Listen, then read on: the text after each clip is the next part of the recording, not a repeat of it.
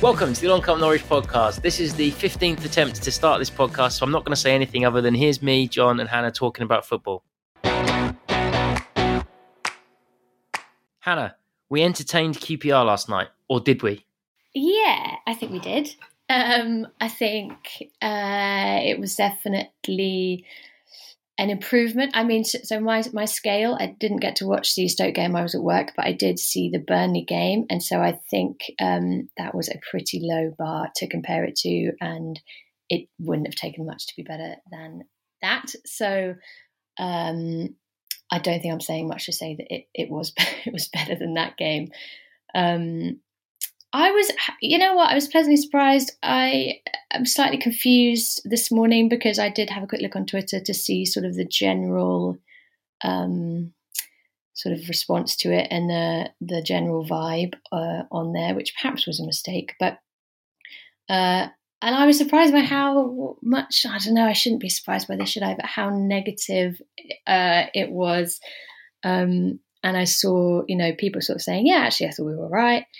Again, it was patchy. I think everyone can see that we are struggling to string together sustained, coherent sort of performances. But I'd say the first kind of half an hour it was pretty decent. Last maybe 10 minutes or so, pretty decent. And QPR are a good team. You're not going to have 90 minutes of, beautiful, dominant, aggressive, attacking, lovely football against the fellow promotion rival. That's just not really going to happen. So yeah, I was pleasantly surprised. I thought it was an improvement. I guess the question is, was it still didn't live up to the expectations that a lot of people have for this team. And I think that is kind of the crunch issue at the moment, is that there seems to be a bit of a question mark over what those expectations are, and is it being realistic to just sort of accept that maybe we're not automatic promotion contenders anymore, or is that a kind of lowering of standards that is emblematic of this kind of rot that is starting to set in at the club? I don't know. Yeah, I think it's an interesting point that expectations are maybe misaligned in some quarters. I also took a look to see what the overall reaction was, and I thought the people who are Smith out were maybe harsher than I certainly was, and the people who are very defensive of the current regime, coaching wise, were probably likewise a bit too rosy. I sit somewhere in the middle. It was far better in the first 15 to 20 minutes last night than we have seen pretty much other than the Preston game all season. I'd say that's probably our second best half of football this season. The worry, and I did see this well articulated last night on the old socials of media, is that it was just another game. Actually, when you look at it over 90 minutes, it was another game where we had our one good spell. And it wasn't, we huffed and puffed a bit in the second half. But my goodness me, we went back to very slow passes across the back four that didn't progress anywhere. And that back four got deeper and deeper and deeper and deeper. And QPR pushed us more and more and more until eventually it was Gunn hitting it long. I actually think that the expectations are right to be high based on the little kind of explosions of good play that we did have both last night and throughout this season. The fact that we were able to score a couple of really nice goals against Stoke, which we'll come to in a second, and the fact that we were in the first 10 to 15 minutes last night against QPR playing some one-touch football and being brave and playing progressive passes and not just taking the immediately safe option of immediately turning back towards our own goal and passing it across. So I am still of the opinion that this is an underperforming squad, but I saw more for the coaching team to build on last night against QPR than I did against Stoke. What say you, Puntylicious? I mean, it's certainly better than the Stoke performance. There's no getting away from that. I would actually, in terms of a performance, I've also looked on the social media, and I thought there was quite a lot of negativity towards that performance, a bit like Hannah's comments, and I didn't really get it. I think, and this isn't necessarily a compliment if you put it in the full context of the way in which it's meant. I thought it was our best 90-minute performance of the season. And I can't point to another game where actually I think we've been near the levels required for as large a percentage of the game as last night. And let's be positive. We created big chances. Dean Smith is very keen on XG. We absolutely battered them on XG. I think it was near 2 goals for us and like half a goal for QPR. There was promising performances from forward players. I thought Todd Cantwell offensively was really good. Defensively, I think maybe he neglected a couple of his duties on occasions, but actually was really good going forward. Aaron Ramsey showed promise in fits and starts. Gabriel Sara picked up some really interesting positions and actually physically looked like he was adapting to the task a bit more than he has in previous starts. I mean, gave the ball away 9 times in the first half. Sarah, there was a lot. Dreadful. I just don't agree with that. I think physically, I think he was way more up for the battle than I'd seen in previous games, and he was putting in. He was harrying people, he was pressing people, he was winning the ball back in certain scenarios. But anyway, he gave the ball away 9 times, Pump. The moves kept breaking down because of Sara giving the ball away 9 times in the space of about 20 minutes. We counted it. Okay. So in terms of other output, I thought it was very good in terms of the positions that he picks up, and late runs into the box and all those kinds of things. There's something to work with. So yeah, I do think, it's as good a 90-minute performance as we've put together this season. That's a worry because it wasn't brilliant. And, we're now, 18 games in, 19 games in, something along those lines. And you're right, Tom, there was some slow and ponderous play. And my issue with it, I guess, is that whenever we play with urgency, whenever we play with zip, whenever we play with bravery, we look like we can carve teams open. We look like we can create the chances required to win games. And we did create enough chances to win that game last night. Hit the post twice. Pookie had a brilliant save that the QPR keeper pulled off.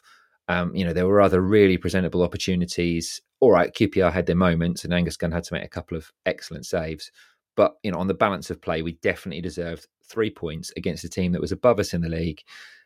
We should be able to take the positives out of that. But you just know that there's so much more. You just know that actually if we can start to go through the gears, if we can click, there is enough talent, there is enough potential that, we should be able to play quicker. We should be able to, to play through the lines and go from front to back, way quicker than we have. And it feels like it's about tempo to me now. It feels like it's about urgency and energy. And I'm not necessarily sure we had enough of that last night. I think maybe in some of that as well is just you've got a few players who I don't know how Isaac Hayden got through.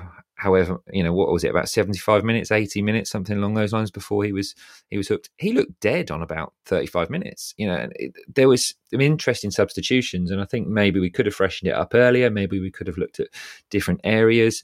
We brought Kenny McLean on at left back when we had Max Aarons on the bench, which I think was an interesting message to send to him. So it still all felt a little bit disjointed, but there was positives to cling to, and certainly was much improved on a Stoke performance, which was as dour as it has got this season for at least 65 minutes. Yeah, I mean, after our podcast on whenever it was, or the weekend, where we effectively said we think the time has come that after the Burnley game, wasn't it? Ahead of the Stoke game, we thought the time had come where we aren't going to see we're not going to get the benefits of this of the qualities that this team can provide us, and thus we need to. Yeah, we basically need to say see you later to Mr. Smith if that's ever going to happen, even though neither of us thought it was going to happen. Then the Stoke game happened, and I'm sitting there thinking, yeah, called that completely right. Other than my criticism of Ramsey, who, then scored 2 goals, one of which was a tap in, and one of which was a very, very good 1-2. The kind of bravery of one-touch play around the box that actually unlocks defences. So fair play to him. And I also thought Ramsey was excellent last night as well. He still gave the ball away a few too many times in the first half for my liking, but he really does seem to be a player who, with the confidence that he obviously is getting from being routinely selected and now obviously chipping in with goals, he really does look like a good asset in that front line. I would still pick Núñez ahead of him if Núñez could be played in the 10. I think Núñez as a 10 will do more damage to more Championship defences than Ramsey. However, you know, Smith has been proven right in the last 2 games of starting Ramsey, in the fact that Ramsey has contributed 2 goals and a lot of good play last night. So fair play to him. My challenge to Smith's getting too much credit for last night is after the final whistle in his press match conference, he said, the first 15-20 minutes we moved the ball really quickly and we played with tempo, and I think we showed what we're capable of. And you just think, that's what we've all been saying all season, Dean. Why? Whose fault is it if they only do it 15 minutes? I mean, whose fault is that? I mean, it simply cannot be down to individual mistakes or individual errors that you've got a group of, like you just said, Punt, we've had 19 games now, so a decent body of evidence. And in that 19 games, we have seen routinely Norwich turn up for 7 minutes at a time, 10 minutes at a time. Last night, 15 minutes. And, it was really good. Like 20 minutes in last night, sitting there with my good pals around me and the season ticket people who were there every week. And we were sort of saying to each other, even if we lose this game, even if we stay in this division and we lose the same number of games that we win, if we play like we've played in this first 20 minutes for most of the game, knowing that no team really does it for 90 minutes, even Man City don't do it for 90 minutes, we would really, really be happy with that. However, unfortunately, within a few minutes after half time, we had gone back to the Stoke first half style of playing really, really slow, boring, predictable, easy to close down football. And I'll bring up the Stoke game again, because in the second half, I think the way we counterattacked and took those goals really nicely was brilliant. But I do think it left some people with a really rosy complexion on actually that Stoke game. It's great that we won. Of course it is. Delighted. I cheered all the goals. And the size of cheer on the third goal was a lot louder than the 2 before, because the way that we had been attacking and counter-attacking, we felt a goal was coming. And it occurred to me that quite a lot often in the Dean Smith regime, you don't necessarily know a goal is coming. Because goals sort of they just sort of happen because Pookie does something clever, or suddenly the keeper makes a mistake, or the defender makes a mistake. It's very rarely because we've done attack down the left, didn't quite happen, attack down the left, didn't quite happen, attack down the left, this time he's cut it back and we've scored. And it's that whole lack of repeatable pattern thing that we've been talking about. So I'm still scratching my head after those 2 games. It's 4 points, 1 a win that we should have got, and we did. Even though Stoke should have scored 3 or 4 goals themselves. They had some people wide open at the back post several times, didn't hit the target. And QPR, I appreciate that they are above us in the table, but whether or not they're going to be top 6 at the end of the season, they seemed a bit short of quality to me. When they did have the opportunities, Gunn made 2 brilliant saves from sort of cross shots. And there was one excellent one where they hit the post, then he was up again to get down to the left to save again. That was excellent. And that's the sort of thing which is why he will keep that place maybe for the whole season. But I'm just kind of scratching my head. He's not going anywhere. You don't sack a manager when you are still within a couple of wins of automatic places. And he would still, in any meeting with ownership or Stuart Webber, he would still be able to point to that 15 minutes and say, look at the chances we created, look at what we did. I've done that. I think you're almost into 2 camps. Are you our players are good enough to do that? Why can't we do it more often, Dean Smith? Or, well done, Dean Smith, you've got us to play football for at least 15 minutes. Do you agree with that? That's a really tough one. I'd say I'm definitely more in the former camp, in that I think fundamentally we do have a very good squad. We've shown, as you say, in flashes that they can play the kind of football that we would like them to play.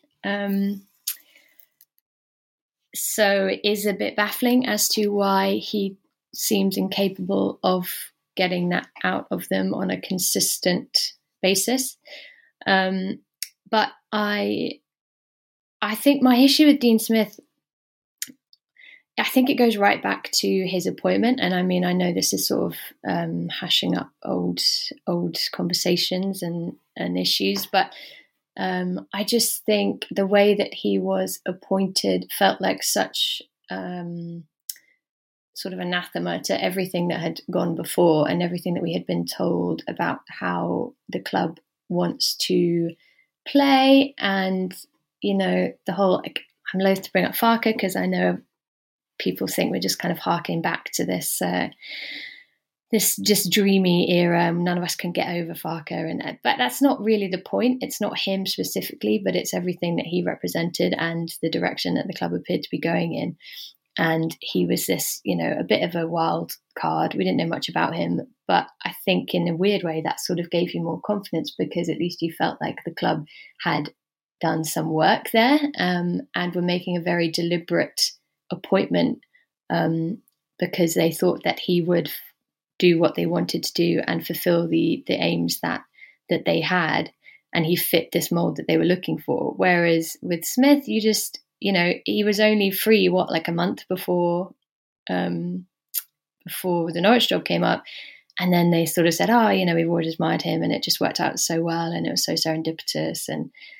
But I find that just really hard to believe that he was really top of that list. And I just think ever since there's just been such a disconnect for me between what he represents and what I thought the club was aiming for and wanted to do. And so, and none of the football has changed my mind on that. You know, nothing that has happened since has made me go, oh no, actually he did, you know, I see where he fits in this grand plan now. So I'm still a bit baffled by him and what he's for in this club. Yeah. I mean, you use the D word, disconnect, which just kind of brings us on to the finance director interview of last week, Punt, which was just sort of own goal when there were already podcasts and conversations going on, fan media last week, ours included, saying, is this really the direction we want to go in, kind of from a coaching point of view, and why are the club so tone deaf to what we feel like as fans, not as fan media. We don't matter. And then out comes that interview where randomly a finance director is weighing in on something that really the sporting director or Zoe or someone else should be talking about. So do you want to speak to that, John? Yeah, I mean, I think, the words that you've used there, tone deaf, kind of hit the nail on the head for me. I think the club has a position in terms of the way in which it's talking to fans at the moment, which, look, I don't necessarily agree. Well, not even necessarily agree with. I just don't agree with the way in which they're talking to fans at the moment.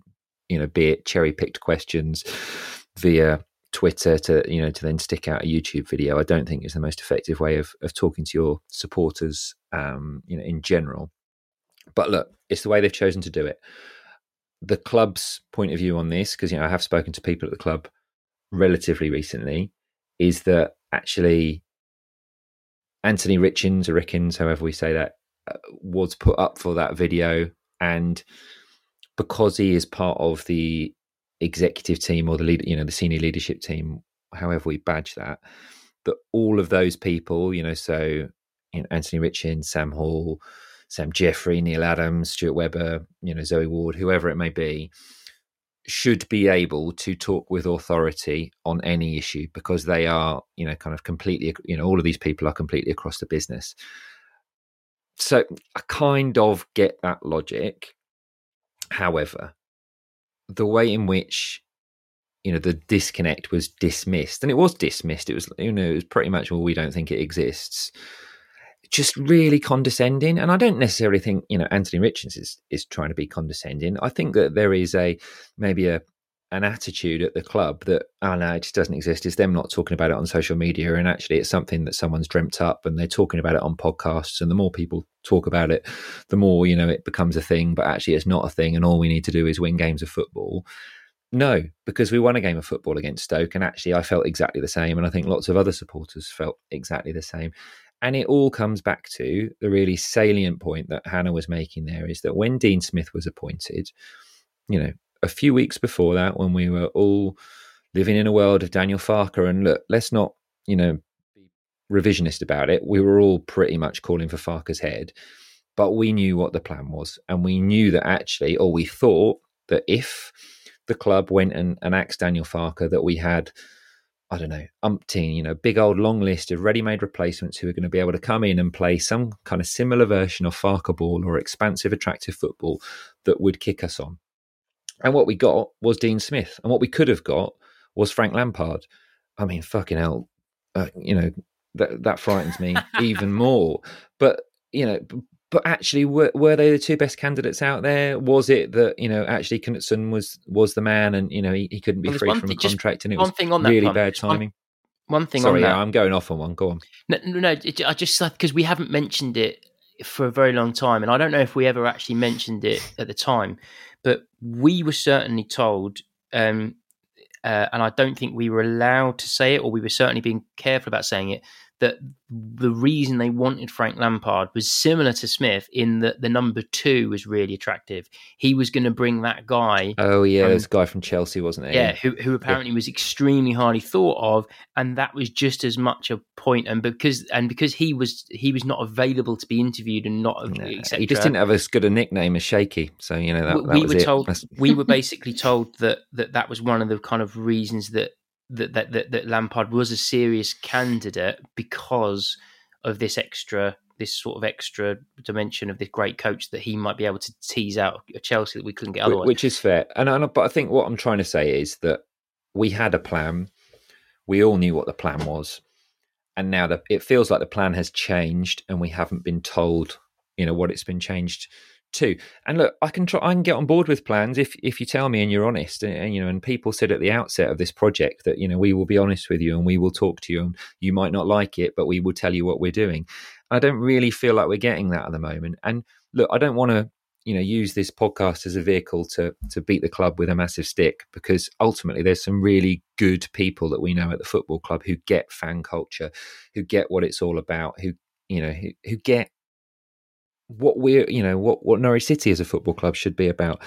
I just think it was, as you say, tone deaf, and just to dismiss it, it reeked of arrogance. And I think the club would probably be keen to point out now that it was just poorly worded. And, if they'd had their time again, they would put it in a different stance. Because, look, the actual thrust behind it was, come on, we all need to get together, and we all need to be a bit more behind the lads. And to go back to the QPR game, I thought that was probably the best home atmosphere that we've had all season, apart from the stodgy bit in the middle and towards the end of the second half. Actually, the atmosphere first half was really, really good, and it surprised me. Maybe it was just a night under the lights. Maybe it was the fact that we came out of the traps relatively quickly, but it was quite a good atmosphere. But I think what Anthony Richards was trying to say is the players need you, and we need you, and come on board. And I just think it was poorly worded. And as I say, if they could do it again, they would communicate that in a slightly different way. The bit that was more concerning for me, and I know the Pinken boys have kind of had their say back on this, and I would encourage anyone to listen to the last 10 minutes of the Pinken podcast this week. Where listen to the whole podcast. Listen to the whole podcast. Listen in particular to the last 10 minutes. Listen to like if you want to do the washing up. The last 10 minutes. If you want to do your washing up whilst you listen to the first 45, great. Turn it up for and give absolute dedication to the last 10-15 minutes, because Paddy is excellent on swiping back at the club. Always excellent. Love Paddy. And he is very, very good. But it worries me that the club knew the importance and recognised the importance of having local media and fan media kind of in the circle of trust, and that's not happening anymore. And as far as we understand it, the club really aren't making any efforts to repair that relationship. And Archant and the boys at Archant Newsquest, whatever we call them now, have made attempts to do that. And it just makes me sad, because ultimately everyone loses off the back of this. As Paddy had said, kind of it's supporters that lose, because they don't get the additional context that the Pinkham boys have brilliantly given us over the last few seasons. So just, it still feels like there's a lot that's broken that would be quite easy to fix, and I think that's the thing that annoys me the most. So on that, let me just, I don't know how many of our listeners also read the match reviews on longcomenorwich.com, and obviously we share them on social media afterwards. I thought Paul was on duties for last night's review, and I thought that it was worth sharing, and I don't think I've ever actually read it out verbatim before on a podcast, but he just phrased this, I thought, so well. Look, he talks about being too old to care about a disconnect between the fans and the club, and then goes on to talk about it quite a lot. So I'm not sure if he is too old, but he effectively describes it thus: quite simply, if you play good football, both will look after each other. But in life, we have choices. I work in psychology, and we often say to clients that you can't change someone else's behaviour, but you can change your own attitude, actions, and behaviour towards that person. In time, that may influence how they behave towards you. As a football club and a brand, you can choose to question why 25,000 plus fans aren't supporting the team as you'd like them to. Or you could choose to understand that's a battle you're never going to win because, 25,000 people. You could choose to deny a disconnect, or you could choose to say you're open to exploring it. Fans can choose to boo Kenny McLean, wrong, or to support and motivate him, right. Dean Smith could choose to take 30 seconds of his time at the end of a match to applaud the fans, or he could choose to make public statements about not doing that. Which would have been the better return on investment? Stuart Webber could choose to talk more often to us about the ongoing plan for NCFC in the way that so endeared him to Norwich fans a few years ago. Or he could choose to say nothing aside from a club interview. I think he hits the nail on the head in that it is so basic how easily fixable some of these things are. And I was saying to the boys in the pub before the game on last night that I was really surprised because of the nature of the counter-attack goals and the fact that it felt there was some momentum building, and that was the loudest we've cheered a goal at home for a long time, the third against Saturday, and Campbell being part of that, and the subs being made to finally have the right players on the pitch he should have started with, etc. I thought that was a perfect time for Smith to break his I'm not going to go and clap any fans, I'm not going to, you know what I mean, I'm going to basically dissolve into the subs bench. I mean, what are your thoughts on that, Hannah? Are you do you agree with kind of Paul's sentiment that a lot of this stuff feels easily fixable, and do you agree with Punt's point that it does kind of come off as arrogant, that we'll run the club the way we want to run it, we'll throw you a bone when we feel like it, and if not, you just got to deal with it? Yeah, absolutely. I read Paul's piece this morning, and I thought that was absolutely bang on. And again, it just kind of goes back to what I was saying before, is that you do feel like the choices that are being made, I mean, we don't understand them. None of us seem to get quite a lot of them because they're not being explained to us. The club doesn't seem willing to do that anymore. And I definitely think there's a bit of arrogance, and there's a bit of, I mean, you know, I'm a journalist. I work on a sports desk. I know what that environment is like. I know sort of the editorial processes that are behind decisions that are made. I know what drives writers and editors and what they're trying. I mean, you know, I work in a national paper. It's a bit different from a local paper, but I know that what the local press want to do is just to provide the absolute best coverage they can, and they want to connect to the fans. They want to connect to their readership. They do that by providing analysis, and sometimes that is criticism, and that is just part of the job.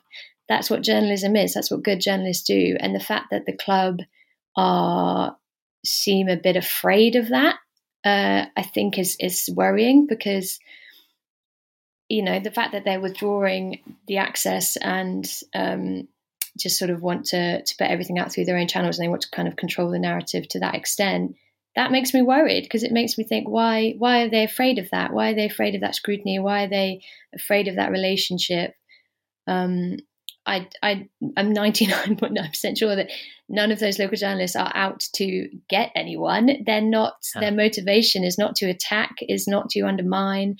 they just want to report on things that matter to the fans, and they want to report, reflect the supporters' sort of sentiment and mood, and that is a perfectly, legitimate and honest thing to do. And I really liked Paddy's kind of clap back to that. I just really, really enjoyed that, and obviously very much understood where he was coming from. So yeah, I do find that a bit worrying, and I don't really know how they sort of start to fix that, I suppose, beyond just repairing that particular relationship. I think would go a long way for fans as well to restore their kind of trust, and the sense that they are being listened to and that they matter. I think that is not the kind of prevailing feeling at the moment.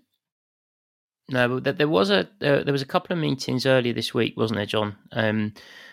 With regards to atmosphere, do you want to just tell the listeners around what was said and any momentum that might have gathered pace? Because you don't have to be the most eagle-eyed to see there's not been a great deal in the way of organised activity rather than a impaired view drummer.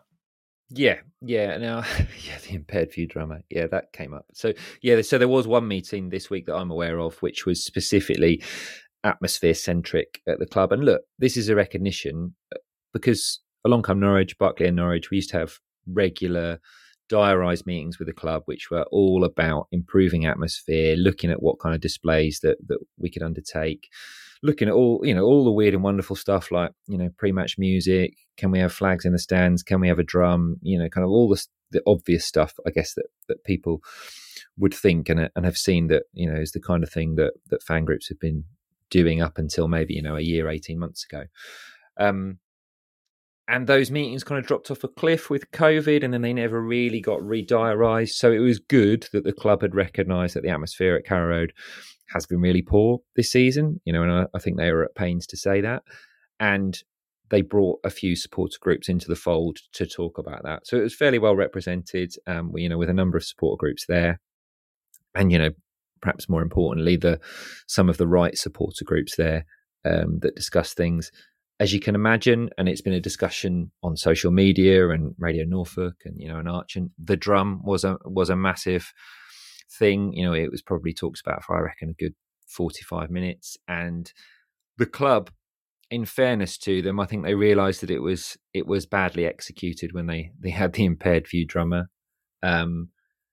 What they are trying to do is to pave a way for a drum to be at Carrow Road on the regular in an area that supporters will be happy with. And I think they knew that that wasn't the optimal position.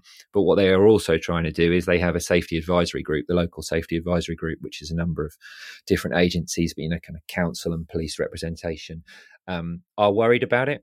And are probably more worried about it than other football clubs, because, we are a one club county. So they are, they're the only, it's the only football club that they've got to look at. Whereas, it's different in other local authority areas. But the club have recognised that the drum has had a transformative effect on atmospheres for away days. And, you can reference Blackpool, you can reference Watford last season. And then there's other really, really good examples where the drum has been used to good effect.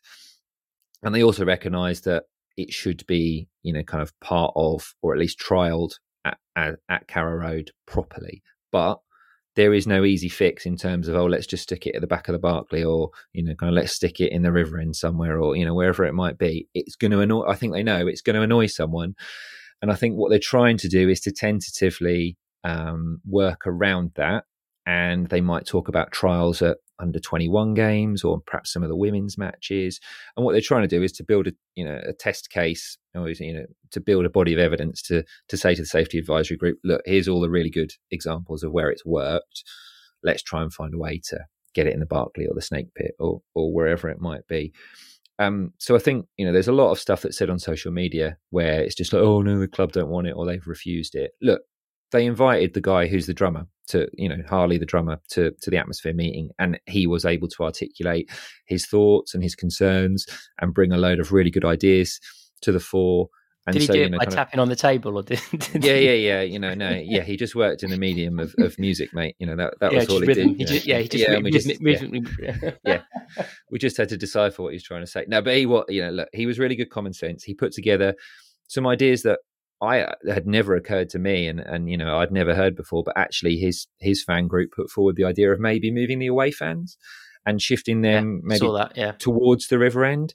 I know some people have raised eyebrows at that. I think that's a really good idea if it could be achieved with minimal disruption, because then it gives the Barclay a bit of an opportunity in the Snake Pit to kind of, sing together and maybe have a section of the South Stand that would get involved in that. And, you've almost then got like 3 sides of the ground that would then be singing in unison. So the difficulty with all of this, the club is very committed to trying to do things either in a kind of in a more sustained way, albeit through safe standing and maybe expectation setting of safe standing areas as to what that would look like, but also short term to improve the atmosphere. It's just that it's very difficult to when the football is a bit dour, and discussions did go down that road of, look, we need to feel connection and we need to feel that we love this football club. Or I don't think there's any doubt that we love this football club, but maybe that we love this group of players and that we can feel connected to this manager. And that general malaise is going to be difficult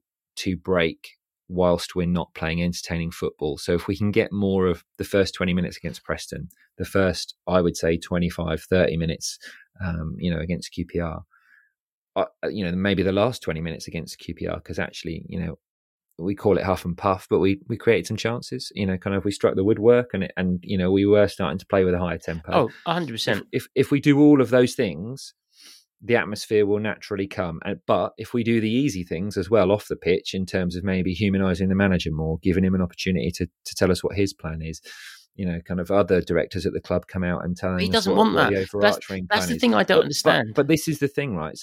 So he does understand it, because as we said, reference on a recent pod with Connor, he went on Radio 5 Live and said that he gets it, and said that he knows about he needs a connection, or the team need a connection with the fans.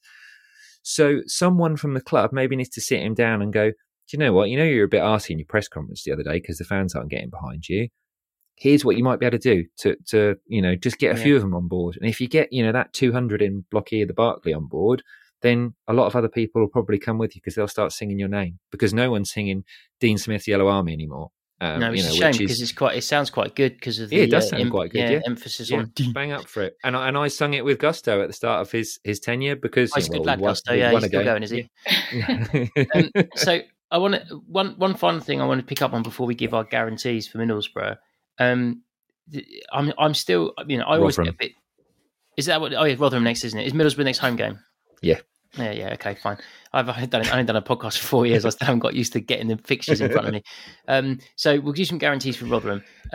But one thing I wanted to pick up, I always get a little bit disappointed when Norwich fans can't get on social media, because I am pathetic in that way, and it shouldn't affect my mood at all. But I don't like it when people who I respect and have met in real life and think have got a very decent, relatively sensible view of football have got opposing opinions, like you always have in football. And if it was a pub discussion, it would be a relatively friendly sort of, we talking about Sarah was great. No, he wasn't. He was rubbish. And that would be the end of it. But instead it turns into kind of a subtweety kind of divide. And I think that, I do think that is worse this season than it was even during the worst times of when some of us had decided, Farker, we think you're damaging your legacy, you need to move on, versus the Farker diehards who really did hold on the longest. And so, for example, there's not naming anyone specifically, but there are a few people who are kind of making out that people have already made their mind up, and they won't change their mind. And yet there are some, let's be unfair but accurate, old boys who have made their mind up about mucking about with it at the back, and get on with it. And I don't like Cantwell, and I'll never like Cantwell, or I don't like Aarons. And I had a verbal altercation with someone in the queue for the turnstiles before the Stoke game, who overheard me saying to my pal who was coming with me that Aarons was probably not going to start because he had a concussion, so he wouldn't train very much. And he said something along the lines of Aarons being rubbish anyway. And I just had to point out, because I just read that stat about how much he hadn't missed games and how brilliant he has been for the football club. And I just basically gave him a diatribe until he just turned around and stopped listening, because that's ridiculous. You can't slag off Max Aarons in front of me and not expect me to do that. But I don't think there are that many of the Norwich fan base that have made their mind up on Smith to an extent that if there were more of the first 15, 20 minutes on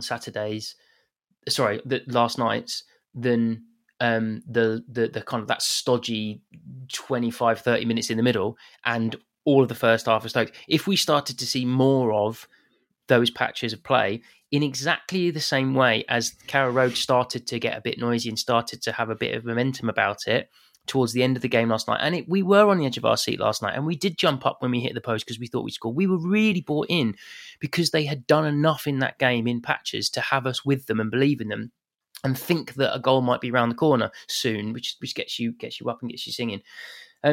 I think that they do, those people who basically say that do a disservice to their fellow fans who might not be able to be as pragmatic as they feel they're able to be. I am very much in a camp where I don't think Norwich will get to their full potential on the pitch with Dean Smith in charge because of the body of evidence that players I have seen play brilliant football don't seem to be able to reproduce that under him for more than a few minutes in a game. I'm only going on evidence. I would be over the moon to be wrong because I would really want there to be lots and lots and lots of what happened last night, because I really thoroughly enjoyed the first 20 minutes last night. I really enjoyed the counter-attacking goals against Stoke. And I would love for him and Shaky to be here for 5 years and take us to the Premier League and keep us there. Of course I would. But I fundamentally don't think that it's... I don't think it's right to just say that people have made up their mind and they are unwilling to change it. If you're going into a game with a negative opinion of a player, you are going to count the number of passes they misplace. Yes, if you're going into a game with an opinion of a manager and you notice that you're doing worse things with the ball than you were for a chunk of the game, you're going to point it out because it supports your argument. But I fundamentally think that Norwich, I do think it's a salvageable situation with Smith and the fans. I really do. I think the players are good enough to bail him out.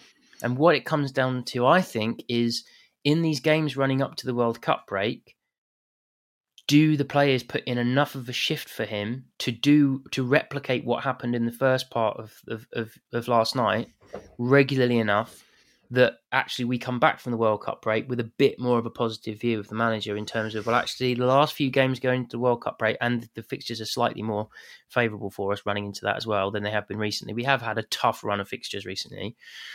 Maybe things can be salvageable, and because he's not going anywhere anytime soon. So that's another reason why I am one of those who are very, very happy to change my opinion and be Team Smith in, because I'd much rather be supportive of the person we currently got because it just makes life more enjoyable. Or do you think that's nonsense, Punt?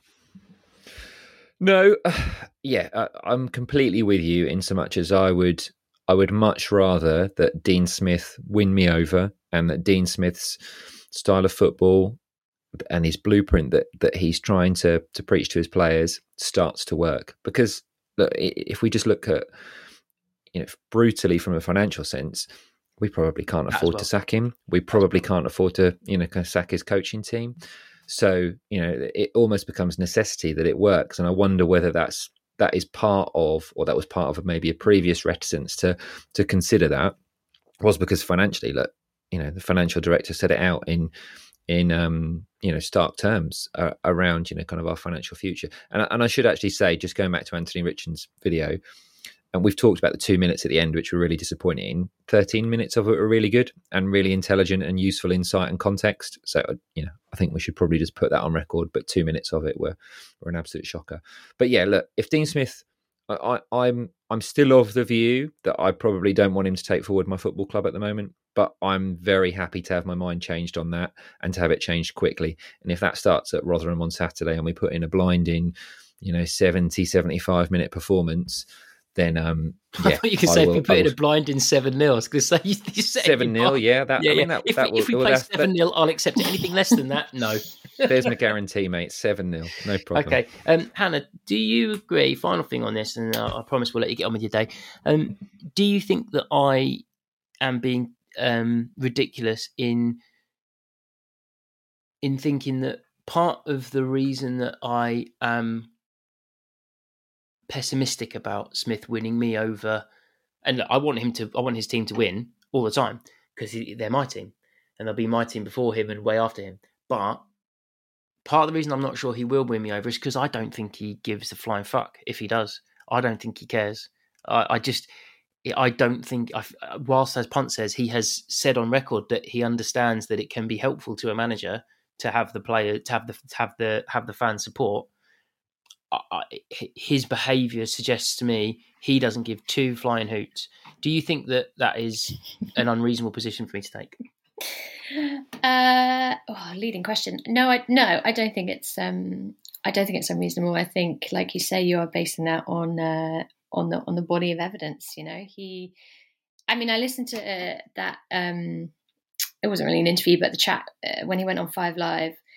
I listened to that and great. He comes across as a very personable guy. He was sort of saying the right things, but you're right. Why doesn't he say that to us? Why does he give?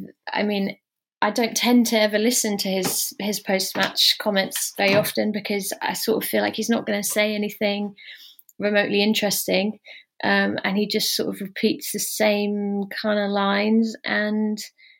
I don't. As I said, I felt this all along. I just don't know what he does. I still don't really know what he does. I still don't really know what his approach is. And he, like you say, he's made absolutely no effort to explain that or to connect with this club really beyond the usual kind of pretty basic platitude-y type sentiments. No, I don't think you're being unreasonable at all. I think that's a very fair position. Okay, so aside from 7-0 Punt, what is your guarantee? What we'll say, so 7-0 is the score. What is your guaranteed scorer for Norwich on Saturday? You can choose any of the 7 goals. I'm not going to give you a guaranteed scorer, Tom. I'm going to give you a guaranteed starter. Ooh. And that is Josh Sargent will come back into the lineup. We will revert to 4-3-3, and we will look all the poorer for it. Oh dear. Dean Smith, I think you got a job on to turn Punt round. He hasn't. Okay. He hasn't. Just play Kieran Dowdle in 10. Don't play him as a wide midfielder anymore. He will feed Pookie. Pookie will score the goals to take us to the Premier League. Ramsey's. I know, and that I have a prepared. How could you take him out? How could you take him out after those last 2 performances? I can take him out after last night. In fairness, it was flashes and fits and starts. But I think that's his thing. I think that is his thing. But he has put there's been way more of the flashes in the last couple of games. And Ramsey's a prime example of having a change of opinion. But he won't be our player. And this is after this season, he won't be our player. So I'd much rather just invest in Kieran Dowell and try and get him performing because there is a player in there. Or Nunez. Yeah, I'm happy with Nunez as a 10 or maybe the right side of an attacking midfield 3. I want him higher up the pitch. And then Adam Brandon might stop writing nasty tweets about him. Right, okay. Hannah, give me your guaranteed scoreline for Rotherham or Middlesbrough. They might change the order of the fixtures to make me look better. And a guaranteed event scorer or something. Ooh, I'm gonna go. I'm just gonna go for the old classic 2-1. To Norwich. Desmond 2-1. Classic, yeah, exactly. But you know what? I think Hayden might get sent off. I just feel like he loves has a tug walked back, the doesn't he? line. He loves a tug back.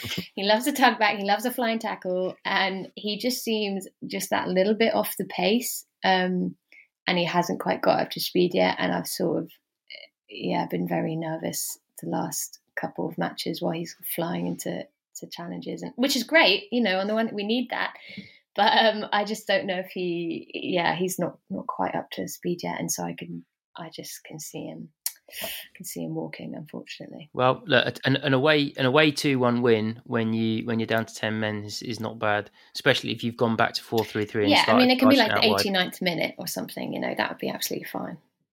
I would be even more cross if 89th minute he then doesn't manage to make it 9. I don't think there's any way he's still on the pitch after 89 minutes. I mean, he looked spent at half time.